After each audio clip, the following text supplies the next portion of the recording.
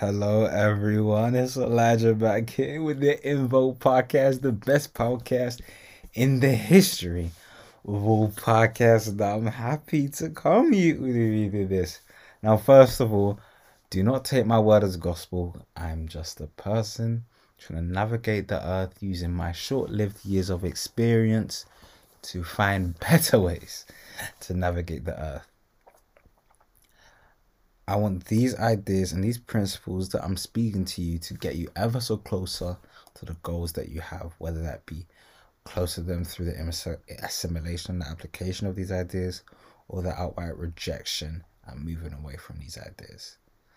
But listen, I also wanted to say this. I will be doing episodes on this podcast on the outdated views of mine of previous podcasts. They will be the most fun episodes, and it's not, unfortunately, gonna be today. Today is not one of those episodes. However, this it will be the best episode in the history of all podcast episodes, regardless, because that's what we do at the Invo Podcast, and it is gonna be the shortest episode, but it's always also gonna be the sweetest episode. And today we're gonna be talking about the value of small wins. So, why are small wins important?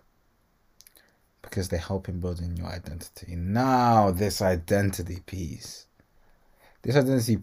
I will harp on until this stuff will hit you like a saucepan.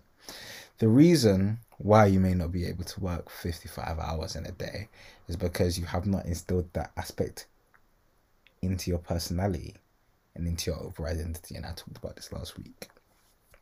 However, let's say you worked on your side project every day for 1 minute. You are building that identity that you consistently work every day on your project.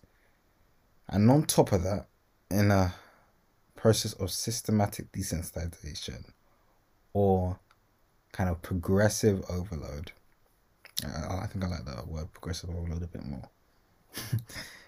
You are building the identity that you want.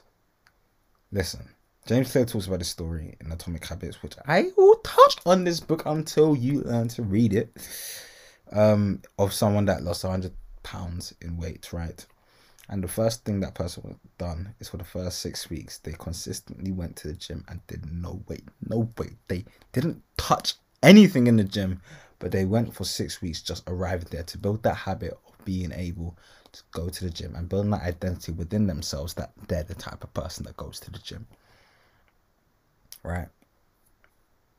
So if it was to apply to your own goals, if it's going to the gym, you don't even need to be going into the gym. If you got a gym 15 minutes away, just go in front of the actual building and then leave, right, for a period of weeks. Or if you want to work on a side project, work on that side project for like 2 minutes a day, right? Because you just want to start in. I'm the type of person that works on their side project consistently every single day, because that's what you're actually doing. Right? That's what you're actually doing. You're working on that side project every single day. Now, of course, like in the context of certain things, it may be more difficult, right, to build that identity, and it may not give you the results you want at first. But over the long term, in building that identity, you're going to come stronger and stronger, and that habit that you build is going to stick much longer.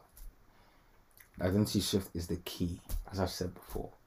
And with starting with small wins and progressive overload, it is one of the best ways to really build the identity that you want. And I know for ambitious people like myself, it could be really hard. Like, let me just go in and do this for like 6 hours. let's do this for 6 hours a day and see what it's like, because I want to make sure I, get the result I want. But it isn't it's the identity. It's not the result. The result is not the amazing thing. It's the identity, and it's the person that you become.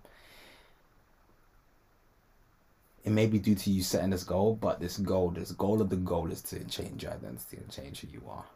Right? That's the greatest gratification in the human personality. And that's what I wanted to talk about in this podcast. Short and sweet, but it's the shortest and sweetest episode.